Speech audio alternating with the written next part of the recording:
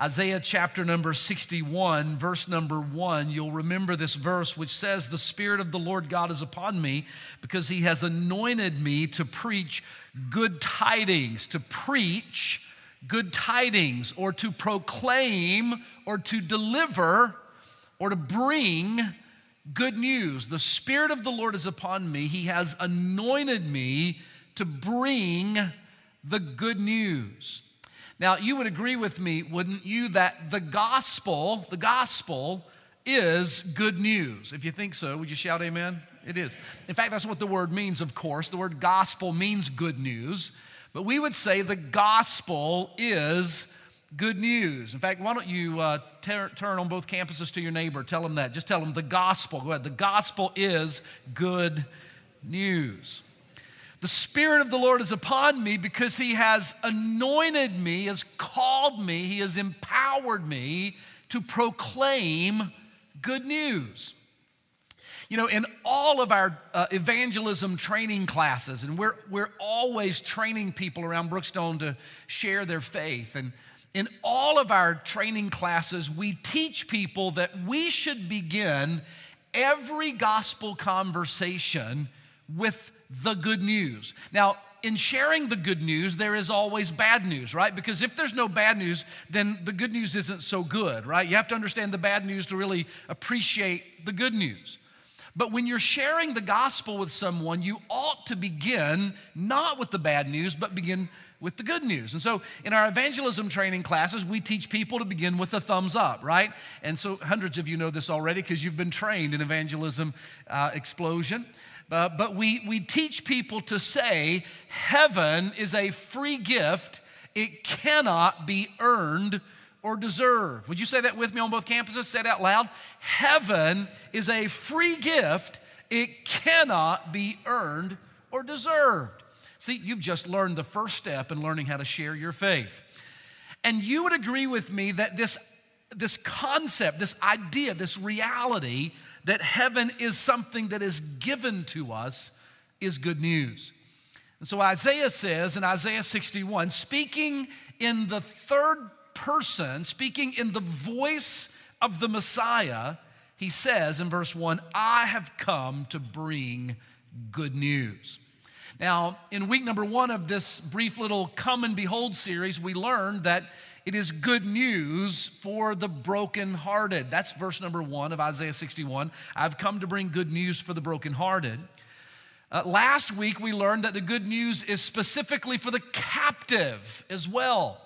Those who are in prisons, but not only prisons of steel and stone, but prisons of sin and prisons of deception and deceit and all sorts of prisons that we erect around our lives or that others place there. It's good news for those who are in captivity. Next week, which will be the Sunday right before Christmas, I think the 22nd it will be, we will be talking about the Christmas story. And so it's good news for the whole world. Luke chapter 2, that's what the angel said. "Behold, I bring you good tidings of great joy, which shall be to some of the people," right? No, which shall be to how many people? All people, every nation. It's good news for everybody. So today, Isaiah 61 is going to tell us who this good news is for as well. Who is it?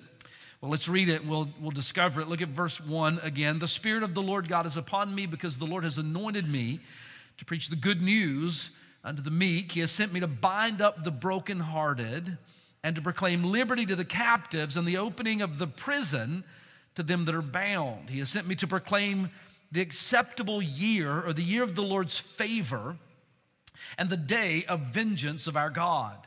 He has sent me to comfort all that mourn, and to appoint unto them that mourn in Zion, to give unto them beauty for ashes, and the oil of joy for mourning, and the garment of praise for the spirit of heaviness, that they might be called trees of righteousness, the planting of the Lord, so that he might be glorified." Now, by the way, I might just stop and say, this is not the message today, but I might just stop and say that verse number 3 emphasizes the transformed life that we experience under the grace of God. So when the good news comes, it's not just good news, God loves me, stay in the mess I'm in. It's good news, God loves me, and he came to transform my my life and my experience. So he wants to take me from being brokenhearted and imprisoned and mourning and grieving and all of the things described, so that verse 3 says, so that then we would be called the planting of the Lord. It means the vineyard of the Lord, the fruitful orchard or vineyard of the Lord, that God might be glorified, that people would look at our lives transformed by his grace and give him glory. Verse 4 then goes on to say, and those who are transformed, they are experiencing this, they shall build the old wastes, and they shall raise up the former desolations, and they shall repair the waste cities and the desolations of many generations. Who's the good news for? It's for the brokenhearted. That was verse 1. It's for the captives, or week 1. It's for the captives. That's week 2.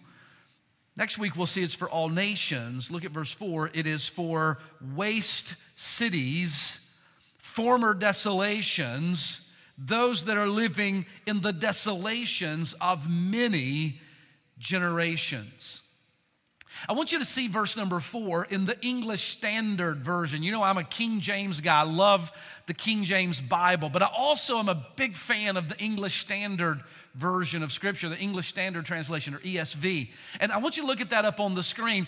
Here's how this verse reads in the ESV. They shall build up the ancient ruins. I like that word, the ancient ruins. They shall build up the ancient ruins, and they shall raise up the former devastations, and they shall repair the ruined cities and the devastations of many generations. What the King James translates into the English word wastes, the more modern translations call that ruins. Now, all of us know what ruins are, right? I mean, if you've ever read any kind of an archaeological digest, or if you've traveled to places where you tour ruins. We don't have many ruins here in the United States. We're not old enough. Our civilization or culture isn't really old enough to have ruins here. But when you travel many places in the world, you see ruins. And you know what ruins are. The ruins that you would look at of an ancient city are simply the crumbled remains of an ancient civilization. The people are gone, but the evidence of how they lived and where they lived and what they did remains, and those ruins are there, oftentimes buried underground, to be excavated and to be studied. And so we can get a very real sense of how people lived 1,000 years ago or 2,000 years ago or 4,000 years ago if we study the ruins of their civilization. I often wonder if the Lord tarried and 2,000 years from now, if people dug up the ruins of our civilization, what would they find? It'd be interesting, wouldn't it? Plastic bottles, probably, water bottles they'd find. They'd find cameras with selfies, you know. But when we talk about ruins, we're talking about what remains of an ancient culture or civilization. You know, we go to the Holy Land every year, and we see a lot of ruins in the Holy Land. We tour a lot of sites where there are the ruins of ancient cities, and they're all impressive. But none of them are so awe-inspiring as the ruins of a place called Beit Shan. Beit Shan is near what's at the southern tip of the Jezreel Valley, the Valley of Armageddon. It's in the Jordan Valley, and this was, in the time of Jesus 2,000 years ago, a thriving Roman city. The picture that was just up there was the Roman Cardo, the main street. Every Roman city had a columned main street, the Cardo, and the ruins there are impressive. There's the some of the remains of the ancient theater. And in the next picture, you can see some of the columns from that ancient city. Some are standing. They've been re-erected there in the background. And in the foreground, you can see some of those columns that have fallen. It's an incredible place to visit and get a sense of how people lived in a Roman city 2,000 years ago. Ruins tell stories.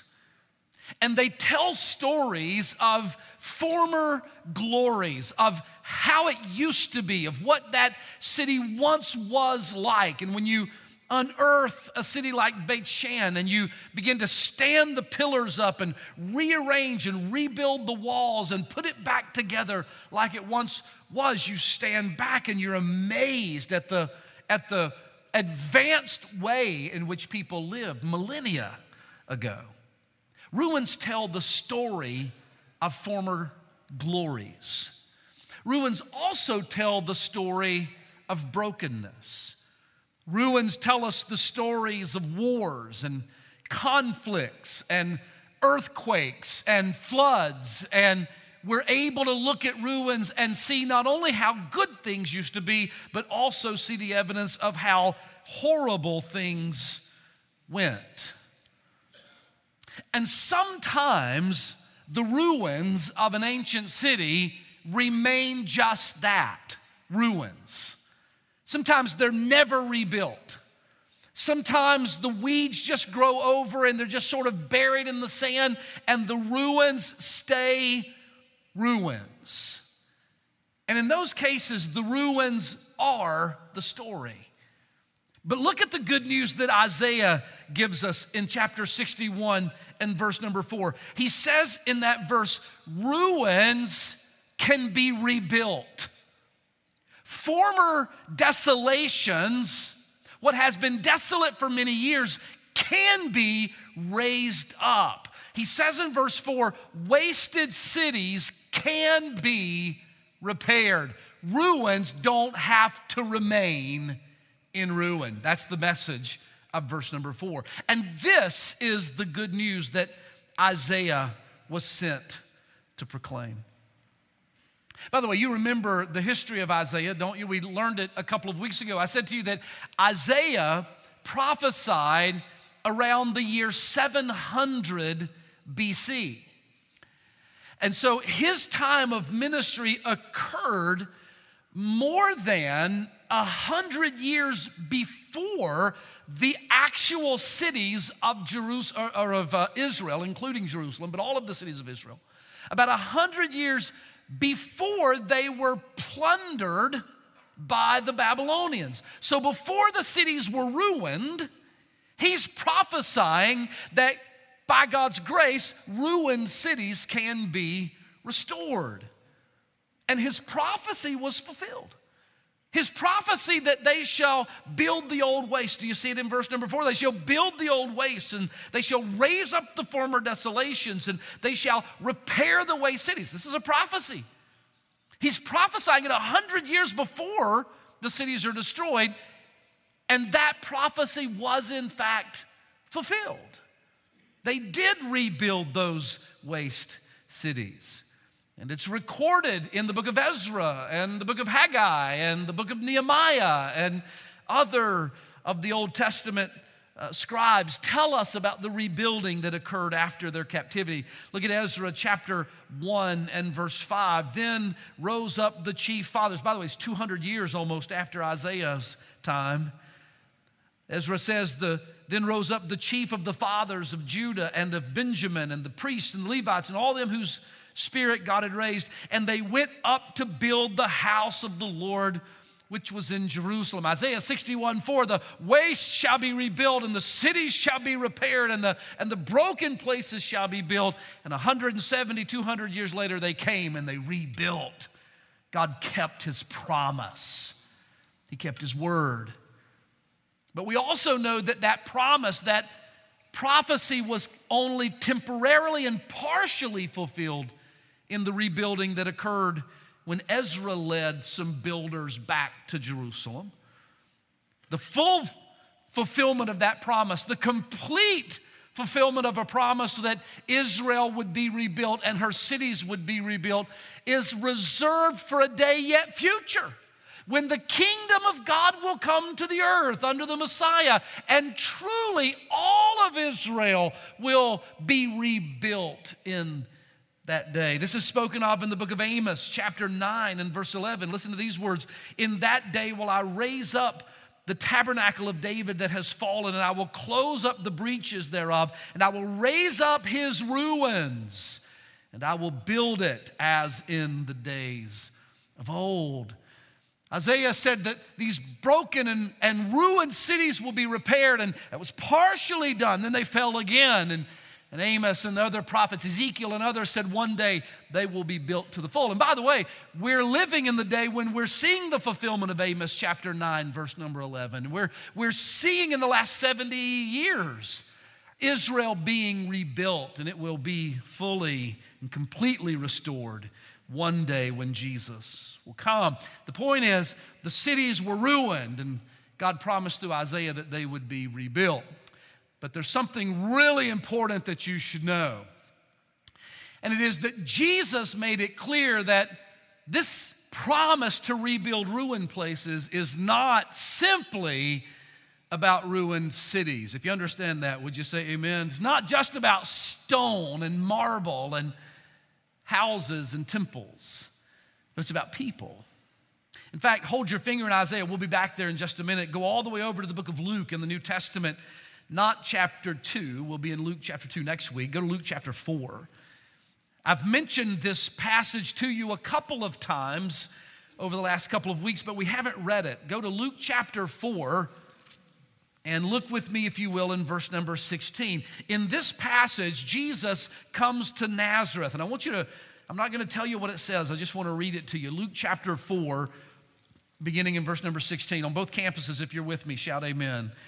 Now watch this, verse 16. It came to pass, and he came to Nazareth where he had been. This is Jesus, where he had grown up.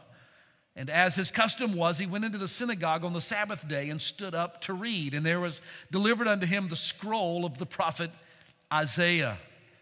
And when he had opened the book, he found the place where it was written, "The Spirit of the Lord is upon me." Which chapter was Jesus reading? Isaiah 61. Of course, Jesus didn't go, no, in chapter 61. I mean, they didn't have chapter and verse divisions then. But he unrolls the scroll to Isaiah 61. Jesus, in Luke 4:18, reads the very verse that we've been reading for the last 3 weeks. He says, "The Spirit of the Lord is upon me, because he hath anointed me to preach the gospel to the poor. He hath sent me to heal the brokenhearted, and to preach deliverance to the captives, and the recovering of sight to the blind, to set at liberty them that are bruised, and to preach the acceptable year of the Lord." And he closed the book, and he gave it to the minister, and he sat down, and the eyes of all of them that were in the synagogue were fastened on him, and he began to speak. This was the time when, having read the scripture, now he's going to preach and explain what they've just read. And he begins to speak, and they all lean in to listen. And he says in verse 21, "This day is this scripture fulfilled in your ears." And everybody said, whoa. Jesus just took the promise of Isaiah's prophecy and applied it to himself. He just said what Isaiah was saying. He was speaking my words. I am the fulfillment. I am the one anointed to come and rebuild what has been torn down, to heal what has been broken and bruised, to set free those that are captives. Verse number 22, "And all bare him witness and wondered at the gracious words which proceeded out of his mouth. And they said, Is not this Joseph's son?" Now, by the way, you should know that Jesus had already begun his earthly ministry at this point. He had already been performing miracles in Capernaum and around the Sea of Galilee. His fame had already spread through the land. They knew the testimony of Jesus. They knew him because he grew up in their town. But they had been hearing word. Now this Jesus that grew up in our town, the son of Joseph, he's over there in Galilee performing miracles, walking on water, and raising people from the dead. And so when he comes and sits in their synagogue and says, "I'm the one Isaiah prophesied about," they're not denying that. They're not saying, "No, you're not." They're saying, "Joseph's son is the Messiah." Look at verse number 23. Jesus said to them, "You will surely say unto me this proverb, Physician, heal thyself. What we have heard that you have done in Capernaum, do also here."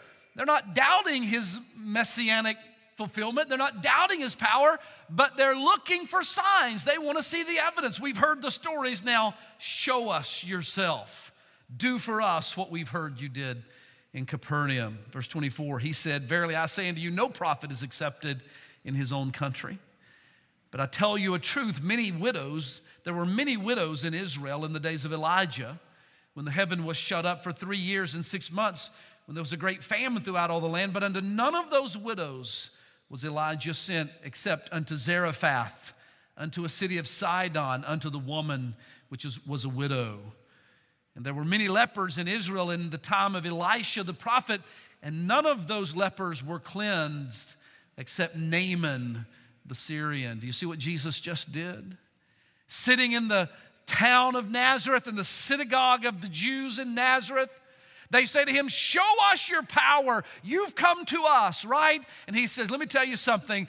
I haven't just come to you. I've come to the Gentiles as well. And he gives 2 illustrations of the grace of God. One in the life of the widow of Zarephath, a Gentile, and the second in the life of Naaman the Syrian, a Gentile. And they were so furious that he would say God sent his grace to the Gentiles that they tried to kill Jesus there on the spot. Now here's the point. Jesus says in Luke chapter number 4, I came to fulfill Isaiah chapter 61, but it's not simply about rebuilding ruined cities. It's about rebuilding ruined lives. And it doesn't matter if it's a Jewish life or a Gentile life. It doesn't matter if it's a male life or a female life. It doesn't matter if it's a rich life or a poor life or a white collar life or a blue collar life or a black life or a white life or an Asian life. It doesn't matter. He says, I came to restore lives. If you believe it, would you shout amen? Here's the principle you need to know. God wants to repair ruined lives, not ruined cities. Not so interested in cities, but he's very interested in lives. Look at Isaiah again, back in Isaiah chapter number 61. Look at what verse number 4 says.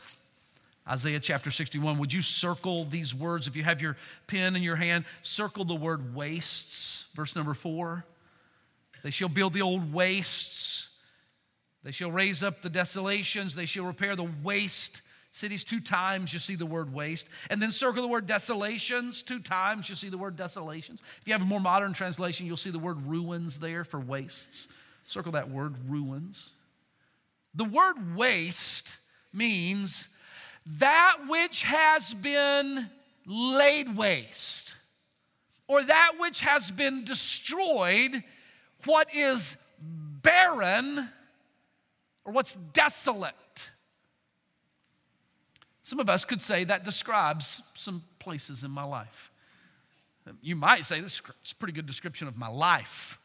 Barren, laid waste, desolate, broken. It's a wasteland. Maybe it's not your whole life, but we would say, well, it's this particular area or that relationship or that circumstance. Waste. And then the word desolations that you circled twice is the word which means to be astonished at the desolation. So on the one hand, waste means what is waste. Desolation means the shock at the waste that is before us. It's so one is the reality, the other is the shock or the feeling about that reality. The fact is, sometimes some people's lives are so broken, so desolate, so waste, that everybody that looks, including when they look in the mirror, everybody that looks just is astonished at the brokenness in that life. I want us to talk about this a bit today. Would you write it down if you're a note taker? We're going to talk for a minute about the tragedy of a ruined life. The tragedy of a ruined life. I mentioned earlier that ruins tell stories of former glory and stories of tragedy. And certainly a ruined life, more than a ruined city, is a tragedy. When verse number 4, Isaiah 61:4, talks about the wastes. They shall build the old wastes, and they shall raise up the waste or repair the waste cities. The original Hebrew word in the original text that is translated waste is the Hebrew word harev. Harev. Now, you may not care about that. That doesn't really mean anything to us. But the word harev transliterates in our English Bibles to the word which you've heard before, Horeb or Horeb. Or maybe you'll remember it in this way, Mount Horeb, or the land of Horeb. You see this word, Horeb, for the first time in the book of Exodus. I'm going to turn there. I hope you'll go with me. Go all the way back to the second book of the Bible, Exodus, and look in chapter 3. Exodus chapter 3, and you'll see the word Horeb in verse number 1. Exodus 3 verse 1 says, "Now Moses kept the flock of Jethro, his father-in-law, the priest of Midian, and he led the flock to the backside of the desert, and he came to the mountain of God, even to Horeb," or Mount Horeb. Now, by the way, if you're interested in knowing it, and you should be, Mount Horeb is also Mount Sinai. So this is the mountain where God gave the Ten Commandments. It is the mountain of God's law. In the land of Horeb, a land that is a wasteland, a barren desert. The Hebrew word for waste is horev. In Horeb, it is called that because it is a barren, dry, moonscape kind of land. It is literally the loneliest part of the desert. And this is where Moses lands in Exodus chapter number 3. In the passage that we just turned to, Exodus 3, Moses is at the lowest point of his life. Have you ever said, I got as low as I could get. Somebody said, look up, it can't get any worse. Has anybody ever said that to you? Cheer up, it can't get any worse. And you said, I cheered up and it got worse. That's where Moses is. He cheered up and it got worse. He has gone as low as he can go. Imagine this, Moses, whom we think of rightly, and we should, as the great deliverer of Israel, the great prophet of Israel, the great lawgiver to Israel, the great mediator of the old covenant with Israel. We think of him in all of those terms, and we should, but that's not who he is in Exodus chapter 3. In Exodus chapter 3, he is a fugitive from Egyptian justice. He's a murderer who is being sought by Pharaoh and the army of Egypt. He has fled for his life. The purpose that he thought his life would have has now evaporated as far as he is concerned. All of that is gone. His purpose is defeated. His family, his mother, his father, his brothers, his sisters, his cousins, his people, his family are far removed from him. And his only companions are the stinking sheep and goats, which don't even belong to him. They're not even his herd. He's simply taken care of the herd of his father-in-law, the Midianite priest. Moses is in Horeb. That's what verse 1 says. But it's more than just he's in the location Horeb. Do you understand? He is in Horeb. His life is a barren wasteland. That's Exodus 3. Now, several months later, a number of months later, he's going to be back in this exact same location. And at that time, he's going to have a bunch of people with him. They are the delivered Israelite people whom he has now led out of Egypt. Go to Exodus 17. Let me show it to you. Number of months pass. He ends up back down in Egypt. Says to Pharaoh, let my people go. You know the story. You've seen it every Easter on TV if you haven't read it in your Bible. The Ten Commandments. He leads them out of Egypt, he brings them right back to the same place, to Horeb, Mount Horeb, this dry, barren wasteland. Look at Exodus 17 and verse number 1. And all the congregation of the children of Israel journeyed from the wilderness of Sin after their journeys, according to the commandment of the Lord, and they pitched in Rephidim, and there was no water there for them to drink. Wherefore the people did chide with Moses. The word chide in the King James means they accused Moses. They demanded of Moses. Verse 2, give us water to drink. And Moses said unto them, why are you accusing me? Why are you chiding with me? Why are you tempting the Lord? Why do you not trust the Lord? By the way, this is after they've seen the miracle of the plagues. This is after they've seen the miracle of the manna. This is after they've crossed the Red Sea. He says, why do you not trust God? There's no water. I know there's no water, but why are you demanding of me? God will give you water. Trust him. And the people, verse number 3, thirsted for water. And the people murmured against Moses and said, why is it that you have brought us up out of Egypt to kill us and our children and our cattle with thirst? Verse number 4, and Moses cried to the Lord and said, what shall I do with these people? They're going to kill me.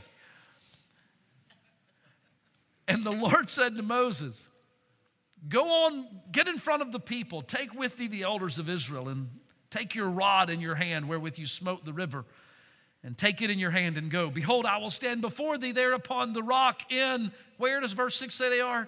Horeb. And same place he was in Exodus chapter 3, right there at Mount Sinai, Mount Horeb, in that barren wasteland. The people are in a barren wasteland.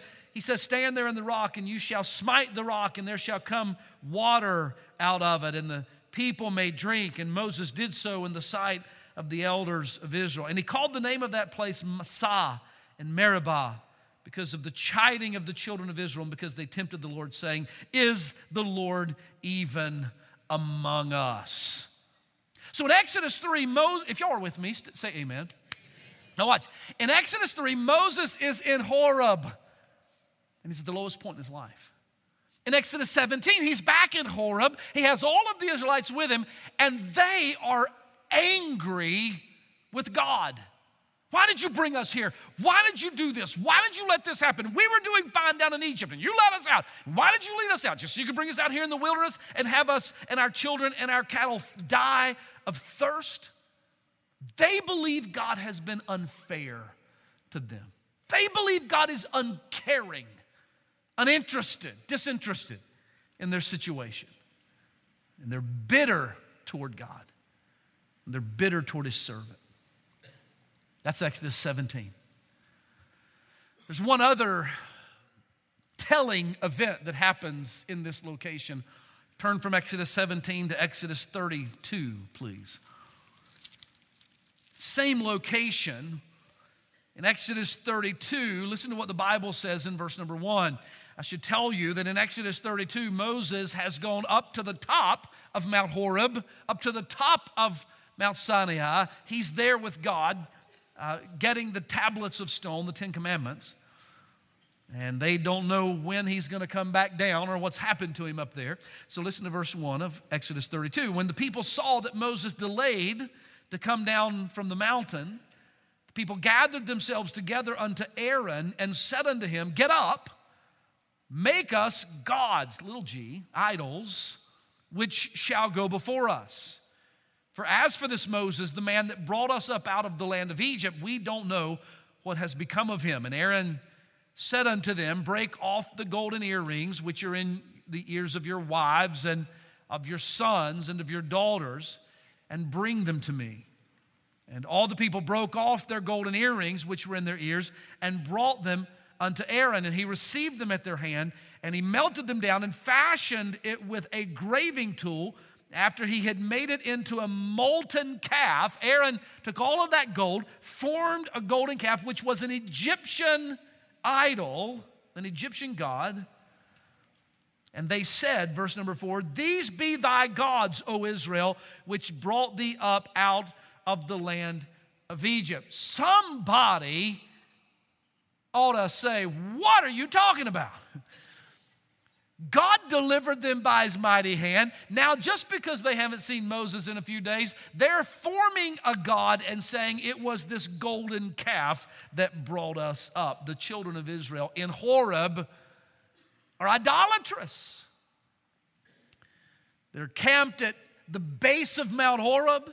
Moses is up on the mountain, and the people demand that Aaron rather, make them an idol. Here's the point of those three illustrations. It is that our lives are headed for ruin. Our lives are headed for ruin when we get ahead of God's plan and we make sinful choices demanding our way in our time frame like Moses did. Exodus chapter 3 tells that story. Our lives are headed for ruin when we are angry with God, as the Israelites were. When we're bitter with God because we don't like the way our lives have turned out and we thought things would be different and it's God's fault. And we get bitter. And that bitterness leads to ruin, as it did for the Israelites in Exodus 17. And our lives are headed for ruin when we're so full of idolatry, we're so impatient for God's provision and guidance that we will seek pleasure and leadership and help from anything if God doesn't operate on our time. You see, when we make these same mistakes, our lives become a ruined Horeb, a ruined wasteland, a barren ground, like the ground where Moses and the children of Israel found themselves. Our lives are Horeb in that time. Now, if you're listening, I want you to shout amen. Does it describe your life at all? Or the life of anyone that you know? Ahead of God, sinful choices, running on their own, bitter with God, upset with God, idolatrous, and they're living in the results, the Horeb of those sinful choices. Well, I said that we ought to start with good news, and perhaps I've started with the bad news today. But can we talk about the good news? And that is that the grace of God, would you write it down? The grace of God restores ruined lives. And everybody ought to shout amen. Praise God. If these descriptions of Horeb describe your life in any way, know this, that God is gracious. Isaiah 61 talks about the good news, the grace of God, verse 4 of 61, that will restore broken and wasted lives. I'm back in Isaiah 64, verse number 1. I had you circle the word wastes and desolations. I want you to circle again. Look at the word build in verse 4. Circle the word build and the word raise up and the word repair. These are good news words that God takes wastelands, tragic circumstances, lives that are broken, and He builds them, He restores them, He repairs them. I have good news for you today. God, by His grace, sent Jesus to offer you, no matter who you are, no matter what you've done, He sent Jesus to offer you a new beginning.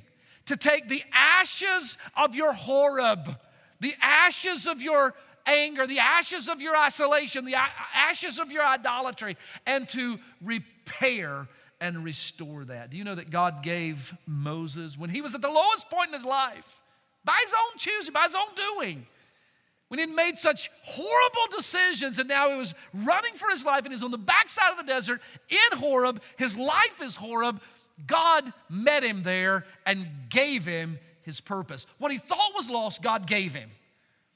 God spoke to him out of a burning bush. And He said, I want you to go back down where you came from. Go face what you've done. Go face the Pharaoh that you're running from and tell him that I sent you to lead my people out. And Moses was scared to death, but he had the faith to believe that God could give him a fresh start. And he did. In Exodus 17, the Israelite people are in Horeb. They're in a dry, barren desert land. They have no water to drink. They're upset and bitter with God because they think He's brought them out there to die. They're tempting God and accusing Moses. In Exodus 17, verse number 6, God said to Moses, go stand by the rock, take your rod, hit the rock, and I will send forth water out of the rock. God gave them water. He gave them refreshment in their Horeb. And in Exodus chapter number 32 and 33, God gave Israel a new heart of worship. There they are, gathered around, dancing in this orgy of idolatry around a golden calf.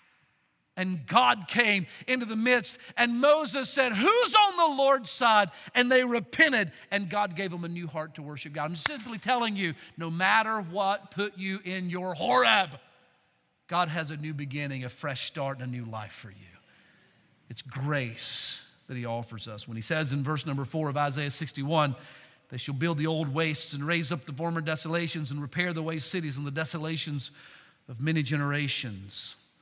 It's not just about cities. In fact, it's not really about cities at all. It's about lives. It's about your life and my life. One final thing you should know in this passage, and it is that we should never forget that our former ruins are scars that tell the story of God's grace. Some of you may be thinking, Pastor, I can't go back. I can't undo what I've done. I am in Horeb. I am in my wasteland. I have created this wasteland that I'm sitting in. I can't go back. I can't undo what I've done. I don't get a mulligan on this. I'm stuck here. It's never going to change. And I need you to know something. You can't undo what you've done. And you can't erase the scars. But do you remember what I said at the beginning? Scars tell a story. And the scars tell the story whether you accept God's grace or not. If you don't accept God's grace and allow him to give you a new beginning, the scars, the ruins are going to remain. They're going to still be there. But the difference is the scars will always be the story. The ruin will just be the story of ruin. And that's all it will ever be. But if you will receive the fresh start, if you will receive the new purpose, if you will receive the grace to bring you out of your bitterness and your brokenness and your sinfulness and the wasteland that's been created, if you will receive his grace, he will repair, verse number 4. He will build up. He will restore the wastes, and he will build a beautiful new life. And the scars will still be there, but they won't be the story.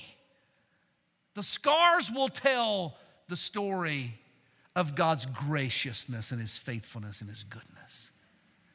And the scars will be a constant reminder to you and a permanent declaration to everyone that knows your life that God is merciful, God is gracious, and he keeps his promises to his people.